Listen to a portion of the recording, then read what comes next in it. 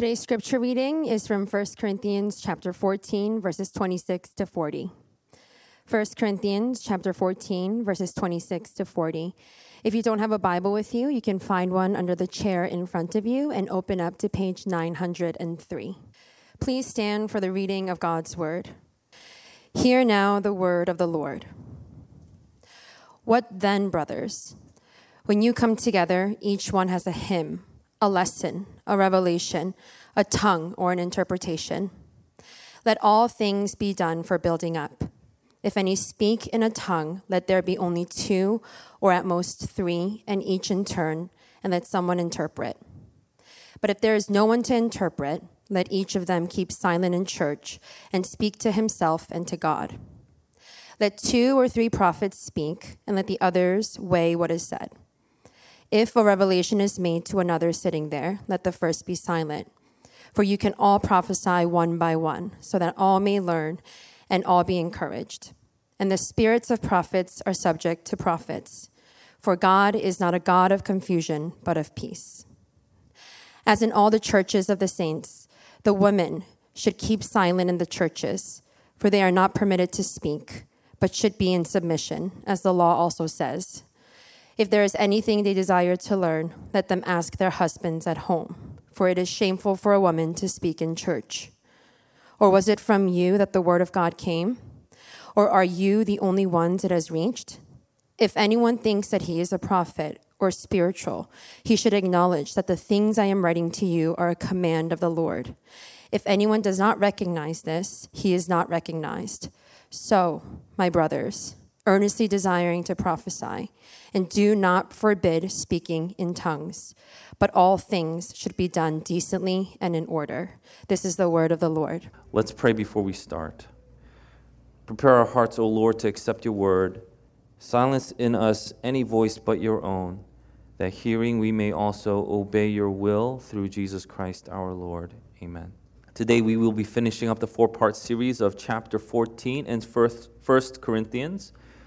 Chapter 14 is a smaller part to the larger instruction Paul is giving to the Corinthians on gathered worship, starting from chapter 11, starting off with women uncovering their heads, to the malpractices of the Lord's Supper, to the misuse and abuse of spiritual gifts, to the understanding that love should undergird all our practices in chapter 13, and to how this pursuit of love now should inform our understanding of the place, purpose, protocol concerning tongues.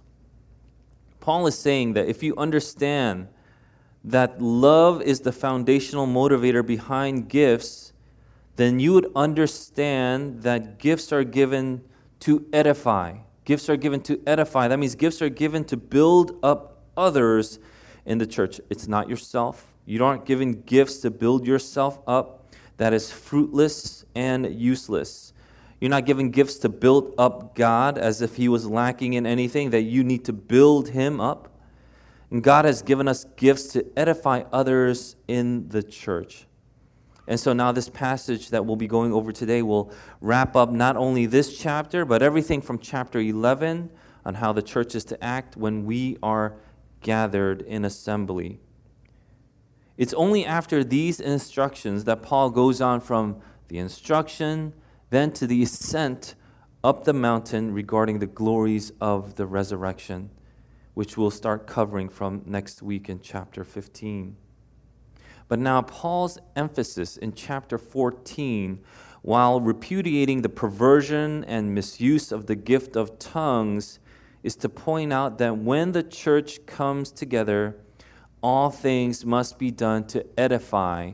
All things must be done to build up. Again, the word for edify or build up is translated from the Greek word oikodome, which parsed means oikos. It means house or home, and dome, to build up. So oikodome means to build this house. This charge and instruction isn't given only to leaders of the church. It's given to every single member of the body. every member of the body has been given gifts to oikodome, to build the other members of the church. And the instructions in this chapter was to never act selfishly.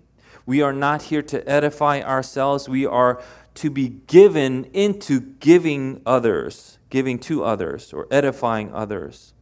And Paul instructs the church, just like he did in 1 Thessalonians chapter 5:11, that because Jesus is coming again, he says in 5:11, therefore, encourage one another and build one another up just as you are doing. Because Jesus is coming again, he's saying you need to edify one another. In Romans 15:2, he says, let each of us please his neighbor for his good, to build him up. In Ephesians chapter 4, verse 15 and 16, he says, rather, speaking the truth in love, we are to grow up in every way into him who is the head, into Christ. See, speaking truth in love is not to be taken as a dialectic where you have these two terms opposing each other or contradicting each other. Such as, I'll give you an example of where people have taken it as a dialectic. Love without truth isn't love, or truth without love is harsh. No, these two terms that we just read, truth in love, these are complementing terms where you would see that speaking truth could get you cut off. Speaking the truth could get you hated on. But because of the agape love that you would have for the brother or sister, it would compel you to tell them the truth, because that is what's going to edify. That's what's going to build up. And by the way, the word for truth in Ephesians 4:15 is to be taken like reality. Telling someone the truth is telling them the reality of their situation. And people can and will hate you for it. This verse has been misconstrued, it's been abused, it's not been taken in context well. This is not about, you could have said things better or more lovingly. That's not the point of the verse. And so when the church is gathered together, we are given gifts so that we can build one another up. Again, not the self. That's what's being emphasized in this chapter and prior ones, because it is the edification in our gatherings that will mature the Christian. This is what makes the Christian grow. This is why it's such an important issue for Paul. However, edification was non-existent in the Corinthian church.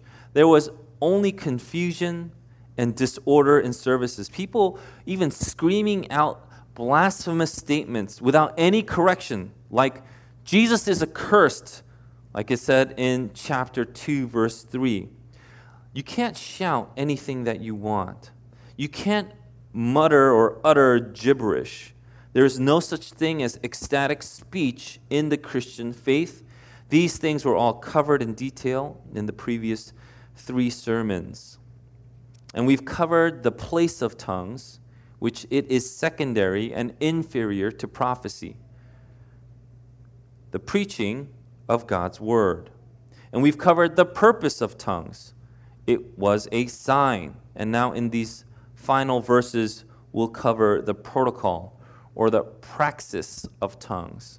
On that note, it's marvelous what the scriptures teach us about theology and practice. Paul gives doctrine first and then goes over the praxis. In verses 1 to 25 of this chapter, it was theology or doctrine. And in the latter portion that was read today, it's procedural. It's praxis. It's because only when you have orthodoxy, you'll have orthopraxy. Ortho means right or correct. So it's only when you have the right doctrines, you'll have the right practices. Paul not only does that here, but he also does that in the book of Romans. For 11 chapters in the book of Romans, he just expounds scripture upon scripture. He gives the right doctrine after doctrine. And then right from chapter 12, he says, I appeal to you, therefore, brothers, by the mercies of God, to present your bodies as a living sacrifice, holy and acceptable to God, which is your spiritual worship. He goes on from 11, from all the theology, to 12, and the hinge verse is praxis. He's going to say this is how you are to practice correctly or rightly. It's not just in Romans or in 1 Corinthians, even in Ephesians. Chapters 1 to 3 is about correct doctrine. And then chapters 4 to 6 is about correct practice. The transition verse, again in chapter 4, verse 1. I, therefore, a prisoner for the Lord, urge you to walk in a manner worthy of the calling to which you have been called. There are other places in the Bible Paul would marry these two concepts together. Like in Titus 3:8, the saying is trustworthy, and I want you to insist on these things so that those who have believed in God, that's orthodoxy, may be careful to devote themselves to good works, that's orthopraxy. And these things are excellent and profitable for people. The reason why Paul spends so much time on correcting the Corinthians' doctrine is that without it, they'll never have the correct practice. And people even now listening may be tempted to respond, look, just tell me what to do and I'll do it. Just tell me. Give me the 3 points of what I need to do. And so that attitude, as eager and genuine as it seems, is empty. And it will inevitably lead to disorder and chaos, precisely what we are seeing in the church in Corinth. Even in this chapter and in our sermon series, the first 3 of this sermon series were on orthodoxy. Only after these 3 is someone able to have orthopraxy. So in verse 26, what then, brothers? When you come together, each one has a hymn, a lesson, a revelation, a tongue, or an interpretation. Let all things be done for building up. What then? I mean, the literal Greek words is, what it be then? This means, what is this then, brothers? What is this that I'm saying? So after all that I've said and taught you thus far, doctrine, what is this that I'm seeing happening? Each one or every one of you has a hymn, a lesson, a revelation, tongue, or interpretation.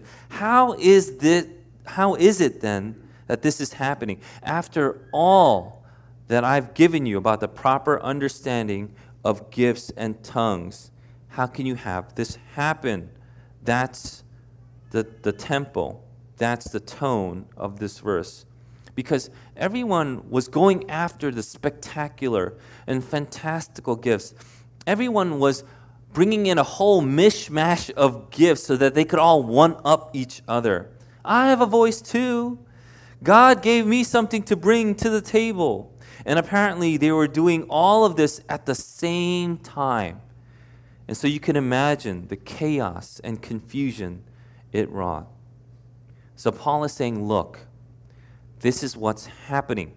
Everyone is just getting up and shouting things, and no one can be edified this way. In fact, this is why Paul would even say in the previous verses that when an outsider or unbeliever enters, will they not say that you are out of your minds? Will they not say, when they see that everyone's speaking out of turn, that you are all raving lunatics? And so when the church was gathered, it wasn't only that the bugle was playing random notes. When the church was gathered, everyone showed up with their own bugles and noisemakers and just playing whatever they wanted. Imagine the chaos that would ensue at every gathering. Not only did each one have their own psalm or song, but they would have their own lesson. The word for lesson is didache, teaching of doctrine. So people would come in playing or singing whatever they wanted, and others would be standing up in the middle of service trying to teach. So they would gather as many people as they could to whatever corner was available, and they were teaching. And then you have revelation, people that thought that they were prophets trying to trump those with another teaching from the Word of God. And then you have people speaking in tongues and different languages. And then you have others trying to interpret and possibly even argue which interpretation was correct. This is all happening at the same time, in the same place when they were all gathered. And the way Paul calls to stop this chaos is to give the resolution. What's the resolution? Let all things be done for building up. Let all things be done for oikodome. How do you do this? How do you do this? Give me the practicum, right? Paul gives 3 specific instructions and a 4th to wrap it up. Number 1, follow the protocol for the gift of languages. Follow the protocol for the gift of languages.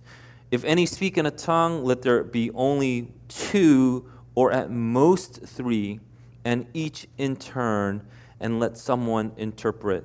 But if there is no one to interpret, let each of them keep silent in church and speak to himself and to God. Now there is a principle here that we must not miss. Every gift, and you can almost see how by putting tongues first in the protocols to follow, every gift is subject to regulation. Every gift is subject to regulation. Like every other gift given by God, this gift too was something that the giftee, the person that received, possessed, and then would have it under their control.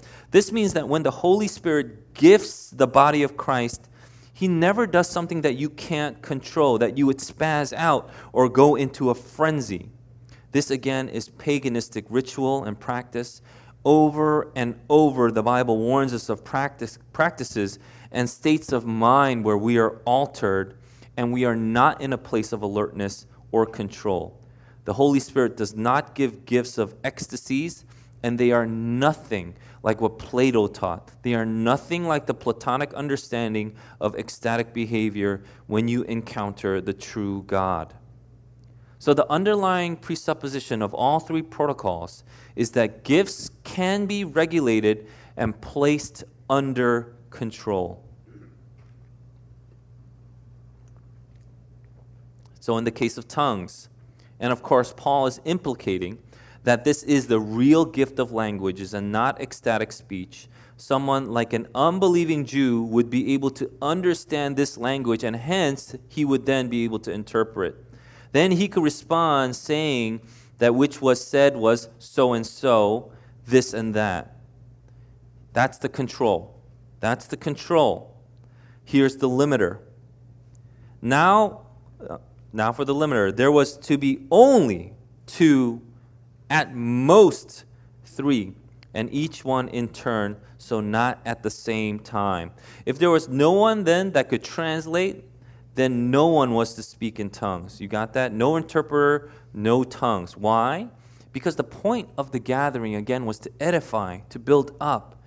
And he had already established that without an interpreter, you can't edify. So then, that is useless. Regardless if it was a real language or not, that's not the point. It's useless without an interpreter. Without this passage, I would think that most people would be excited that someone was speaking in another language, whether you understood it or not. But Paul is correcting that notion because proper doctrine, verses 1 to 25, would not lead you to think that speaking in languages alone is something to get excited about. So there is the control. Only speak in languages if there is someone to interpret. And then the limiter. Only 2 and at most 3 people speaking in languages. Some, if not most of us, have been exposed to a charismatic environment. Again, tongues as a gift has ceased because of its place and purpose. However, even if you did not believe it, is the control and limiter there? Is the control and limiter there? If not, are you not blatantly ignoring the major issue that Paul was addressing with the Corinthians? The control would stop people from exercising the gift of languages from selfish motives to lift up the self, or from speaking just plain gibberish, or even worse, blasphemy. That's what the control would have prevented. And the limiter would stop the cacophony of sounds just being blurted out in crazed fashion. It would have been one after another, and at most just maybe one more after that. However, now we see boasts that people are being slain in the Spirit, quote unquote. Again, according to this passage, it's not the Holy Spirit that slays people. And if it's not the Holy Spirit, then it's another kind of spirit. And when they are being, quote unquote, slain in the Spirit, it's by the masses. It's never just one or two. It's hundreds or thousands that we hear these reports of, people blurting out gibberish, laughing, barking, nibbling, whatever the case is. Now, where you have in the ESV, it says, let someone interpret. The word for someone is eis. It is the emphatic word for the number one. Eis means absolutely singular one. It's not whomever can interpret. There is only one that can interpret. You can maybe have two or three with different languages perhaps, but one can interpret. And you might be thinking, why is Paul being so restrictive here? When people realize how much prominence an interpreter would have, there may be temptation to just interpret because who would know, right? Who would know? So there may be temptation for someone to just go up and interpret. And you might think, no way, there's no one that would do that. But this is even true in modern days. In 2013, Nelson Mandela's memorial, in that memorial, the sign language interpreter for the entire duration of the memorial wasn't signing. He was just making up a fake version of it, and he just flapped his arms and wiggled his fingers for a few hours. I kid you not. You think that's incredible? He literally did that for the world to see. Made up some sign. In 2017, when the Tampa police arrested a serial killer finally, for the multiple murders that this person committed, a fake signer crashed the press conference, and one of the victim's mothers in that press conference was deaf, and this fake signer was signing gibberish, and she would say, all I saw was gibberish. What is going on? How heartbreaking and infuriating is that? If there is a purpose for something, when someone would abuse that and misuse that and pervert that, how infuriating and heartbreaking is that? And so when you have one interpreter and that person is a fake, all the people would know that this language is fake and would immediately tell that person, you are a fugazi, you're a faker. You would then be able to tell who really does have the gift of interpretation. And if no one could interpret, then there's no need for tongues. Again, if there is no one to interpret, this is what the Word of God says, if there is no one to interpret, there is no need for tongues. Picture the person going up and trying to speak in a language that no one knows and can interpret. Then what's he supposed to do? Then he's supposed to go back down and talk to himself and God. The picture here is kind of ridiculous. Imagine a guy walking to the corner and then muttering to himself. And then you might be thinking after reading this, is Paul just being savage? He is savage, but not for savage's sake. He's reminding the Corinthian church the point of gifts. Again, what's the point of gifts? It's to edify. So you will not have 100 or 1,000 people in the ancient church speaking in tongues. That's 97 or 997 too many. And you won't have someone go on and on when no one understands him. He is commanded to be silent and to go mumble to himself and God in the corner. And you might be like, wow, that's pretty harsh. Again, because there is never a case of the gift of languages or tongues in the Bible that is not understandable. It's always a language. So in the first protocol, we are given two regulators. One is to control, and the other is to limit. These guiding principles are what is to guide our gifts inside the church. If only just these two regulations were still held on to by those that would even claim that tongue exists today, we would see a complete change in the misuse of these gifts as well. Number 2, the second protocol is for the gift of prophecy. In verse 29, let 2 or 3 prophets speak, and let the others weigh what is said. If a revelation is made to another sitting there, let the first be silent. For you can all prophesy one by one, so that all may learn and all be encouraged. And the spirits of the prophets are subject to prophets. For God is not a God of confusion, but of peace.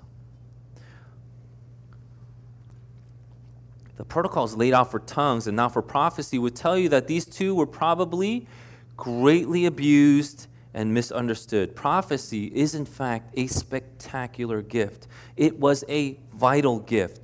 So these weren't prophecies from prophets of old.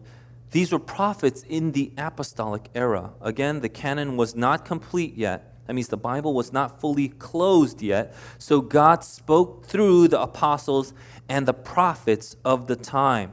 And when a revelation was given, doctrinal instruction accompanied it. So if someone had a revelation, or they thought they had a revelation, they could get up to share. And here's the limiter. Let 2 or 3 prophets speak. Only 2 or 3. And here's the control.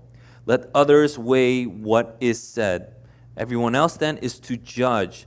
That's what weighing is. Weighing is judging, to see if what was being said was true. So again, even in the protocol of prophecy, there are the guiding regulators, the control and the limiter. There's never a time when everyone jumps up and down practicing their gifts. I'll mention this again. That tongue ceased. It is never mentioned again after this letter, after this portion in Scripture. It's only mentioned in the beginning of Acts and in 1 Corinthians. None of Paul's letters ever mention it after this, not even 2 Corinthians. You would imagine that. Then the Corinthians, still with a plethora of problems, either had tongues completely under control now, which was unlikely. They had everything under control, especially tongues, which he talks about for 3 chapters. And by 2 Corinthians, they completely have it under control. So Paul doesn't even mention it once or take time to congratulate them for using it well. It's either that or it ceased. So there was no problem to have. But it's the same with prophecy. As the apostolic age began to close, prophets are never mentioned in Paul's later writings, like 1st or 2nd Timothy or Titus. And he instead gives church order. He starts talking about elders and deacons. In Ephesians, which is kind of like a middle book in the chronology of the letters given, Paul mentions apostles, prophets, evangelists, and then elders, which is the shepherd teachers, in that descending order. So, if you had known the prophets, people with the gift of prophecy in the church in Corinth, you could only have one prophet stand up and speak at a time while the others evaluated what was being said. And so you can imagine how chaotic it would have been when multiple people would just stand up and start shouting whatever they wanted, claiming to be prophecy. Even if it were true, it would be undiscernible from the lies. That's why you have both the limiter and the control.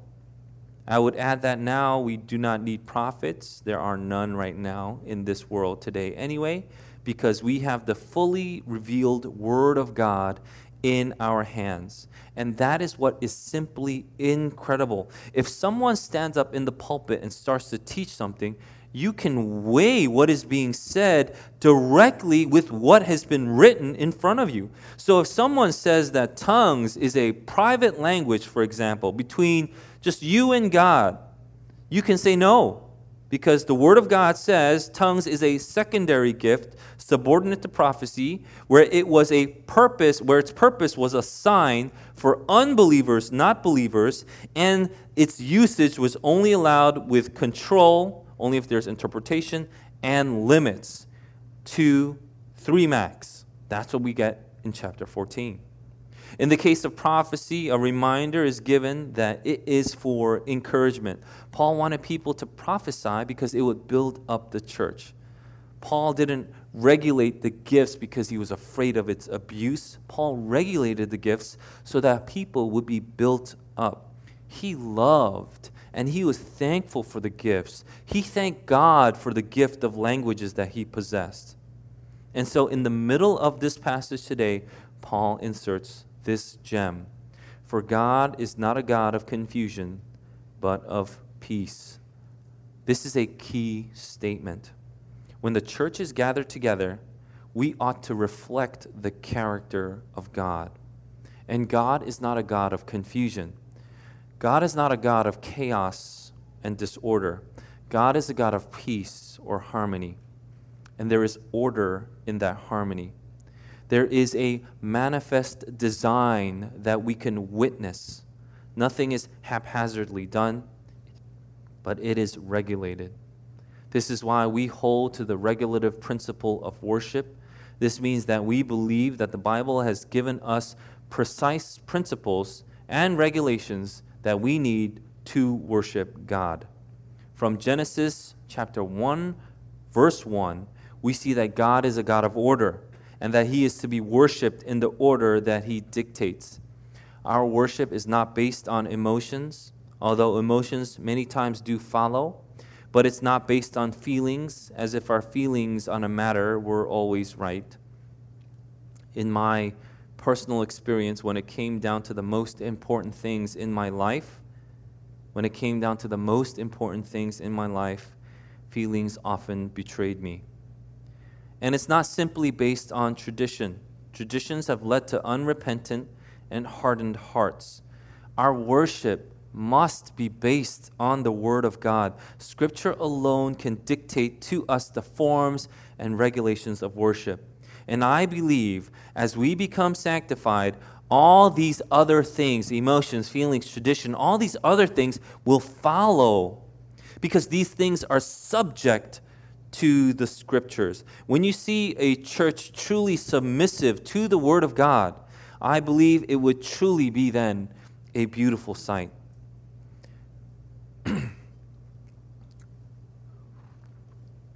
When we visited St. Andrews in Florida, which was R.C. Sproul, the late R.C. Sproul's church, when we visited that church in Florida, one of our staff members, I'm not going to say who, but she would be tearing throughout the service, right? Because our worship is subject, means our worship is submission to the Word of God. And when you see that, there is true beauty in that, because what is being reflected is not just humanistic tradition. It's not emotions only. It's not feelings. What is being reflected is the character of God. And that's what brings everything else under submission and control. On that principle, we have the third protocol. As in all the churches of the saints, the woman should keep silent in the churches, for they are not permitted to speak, but should be in submission, as the law also says. If there is anything they desire to learn, let them ask their husbands at home, for it is shameful for a woman to speak in church. And you may be like, well, how did this get in here? Who did this, right? The Lord believed that the church needed to hear this, so he says it again through Paul in these short verses. God is a God of order. It's impossible then to miss the symmetry from chapter 11 when he talks about how women are to conduct themselves in the gathered space, to how Paul closes off the instructional site with worship and order in these verses with the woman again, by mentioning it again. I took 2 Sundays to go over what a godly woman was according to 1 Corinthians 11, and you're more than welcome to listen to that or our 2 podcasts on complementarianism. But in case, like many liberal theologians, you thought that instruction on women or sex is all cultural. Here Paul says, as in all the churches of the saints. Paul never gives instructions that would contradict instructions to another church, no matter what time or place. The church always, in the Bible, when the church is mentioned, it always means the gathered assembly of Christ. And here today, this gathered assembly in Christ is no exception. And he reminds the Corinthians, because God is a God of order and peace, and because these are instructions for all the churches, You being no exception, women should keep silent in churches. Silence is a place of submission, and submission is a place of learning. You can't learn if you are not submitted. And perhaps Paul was preparing the church for elders to come in 1 Timothy, but only a few qualified men were to preach and teach, while the rest submitted to learning. Many of you have known me for over a decade. I love the place of learning, and I still do. Being the main teacher is never something I coveted. I never understood the big hoopla of people wanting to become elders. They will be judged more severely. It's a scary, scary thing. For temporary earthly status, you want to risk eternal punishment? You either don't believe what the Bible and James is writing and giving to teachers, or you don't believe the reward for obedience is greater than any earthly status you could ever attain. This is not a denigration of women. My wife is strong. You can ask her yourself. She will tell you she has never lost a fight with me. But she will also tell you who has been given the responsibility and weight of leading the household. We didn't rock, paper, scissors to see who gets to lead. We didn't compare resumes to see who was best fit. Authority is given by God, and He has dictated who leads the home and who leads the church, because this isn't simply cultural. For the last 70 years or so, we have moved rapidly to try and repudiate the Bible's claims on gender roles, and we see now even a more rapid decline in family and societal stability. Because if God is a God of order and peace, not following God will be following confusion, chaos, disorder. What undergirds then isn't love, because without God there is no love. The only things left then, if you take God out, the only things left is James 3:16. For where jealousy and selfish ambition exist, there will be disorder and every vile practice. People think they can live without God. You can take out one portion of the Bible, perhaps. You may think that that's okay. This is just cultural, but you then don't have the Word of God. You have your own wisdom because you're dictating what you think is God and what is not. And the verse right before tells us what kind of wisdom that is in James 3:15. This is not the wisdom that comes down from above, but is earthly, unspiritual, demonic. Wow, that's a little harsh, no? Aren't people who still believe like little halfway, aren't they still your brothers and sisters? They just don't want to follow some portions of the Bible. And besides, they're not primary issues, right? And this is what the Lord said himself in John 14:23. Jesus answered him, "If anyone loves me, he will keep my word, and my Father will love him, and we will come to him and make our home with him." In 1 John 5:3, "For this is the love of God, that we keep his commandments, and his commandments are not burdensome." It's a lie when you hear that these regulations are too restricting. They're too limiting. It's a lie. It's a lie when they tell you, you need to be free of all these regulations. We're free in Christ. That's what people will say. So you don't have to follow anything that the Bible says. By the way, that's antinomianism. But it's just as it was a lie now, it is a lie now than it was back then. Back when? When the serpent said, "You will not surely die. For God knows that when you eat of it, your eyes will be opened, and you will be like God, knowing good and evil." See, the Hebrew understanding will help us interpret. Knowing good and evil is the range of all things. You will know the range of all things. You will be like God, which means you can dictate what is good and evil. You can dictate your roles. You can dictate your gender. You can dictate your sexual identity, who you want to have sex with. You can do all of these things because you will not die, because you will be like God. That's the first lie. And in 2021, we still have a myriad of people falling for this same lie. But in the very next chapter, in chapter 15, Paul will go on to write, the sting of death is sin, and the power of sin is the law. But thanks be to God, who gives us victory through our Lord Jesus Christ. Trust in the Lord. Obey his word. Believe in the Lord Jesus Christ, and you will be saved. And this brings us back then to the order that God has given us. Women are to stay silent in the church, learn from their husbands, and not disrupt the service. This flow and order of where the husbands love and lead, and wives submit to this leading and respond to that love, that's what glorifies God.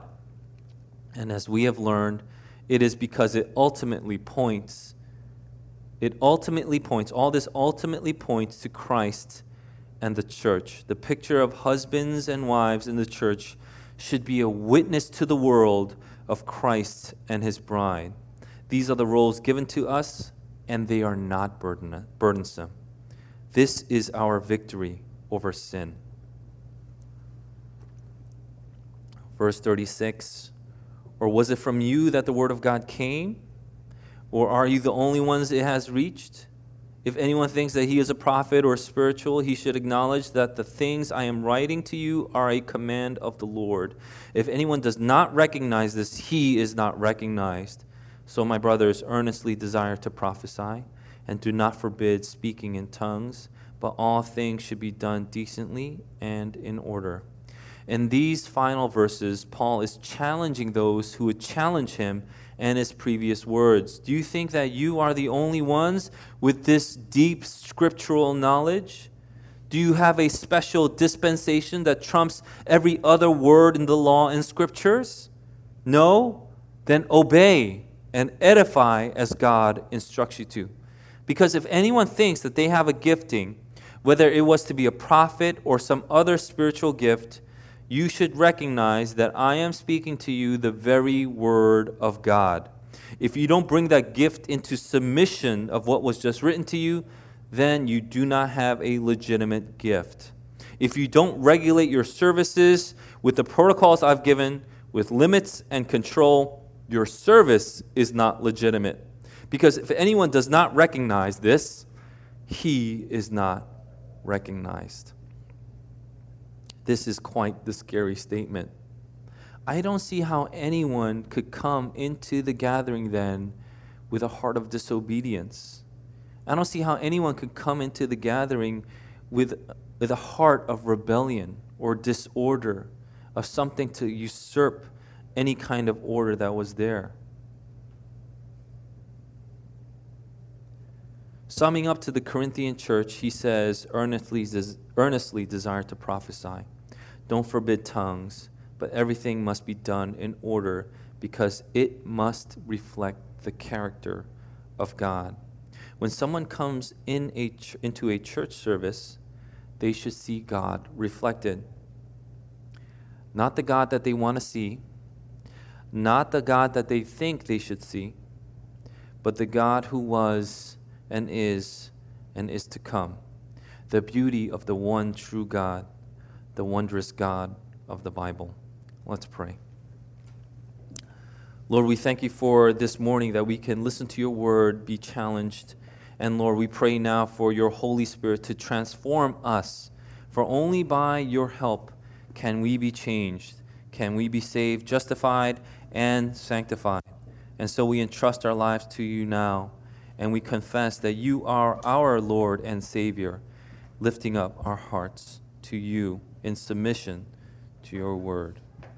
Let's take this time to pray and reflect on what we have been given. And what is it that we are not submitting to the Lord in? What is it that there is this sprout of disorder, perhaps even rebellion, that we must now repent of and give back to the Lord so that our worship is pleasing to God, not detestable? Let's pray and ask God to change us, that we may more and more, day by day, moment by moment, become sanctified, maturing in Christ, glorifying Him and walking in the joy and the peace that He has prepared for us. Let's pray.